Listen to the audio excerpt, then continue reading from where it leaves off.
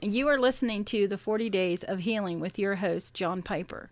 This is brought to you by the Wounded Christian Project, a ministry of John and Vicki Piper. Find out more at www.woundedchristian.com. Welcome to day 12 of 40 Days of Healing. Today's verse is Psalm 91, verses 5 and 6, and verses 14 and 15. Read from the New Living Translation. Do not be afraid of the terrors of the night, nor the arrows that fly in the day. Do not dread the disease that stalks in darkness, nor the disaster that strikes at midday. The Lord says, I will rescue those who love me. I will protect those who trust in my name. When they call on me, I will answer. I will be with them in trouble. I will rescue and honor them. Is the fear of what will happen holding you back in your healing? Do you see others who are being hurt around you?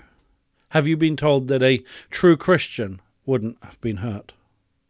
I've been told many times that God offers an easy life and that his true children have nothing to fear.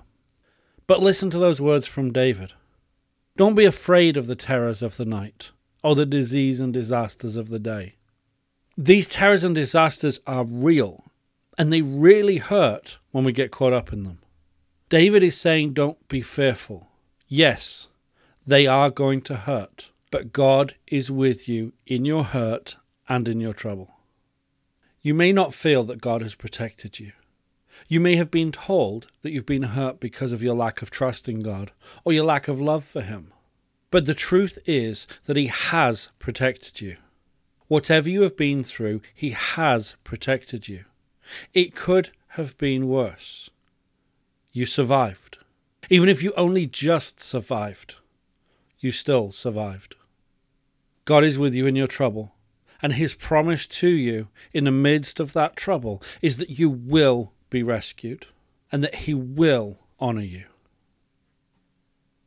Thank you for listening to 40 Days of Healing.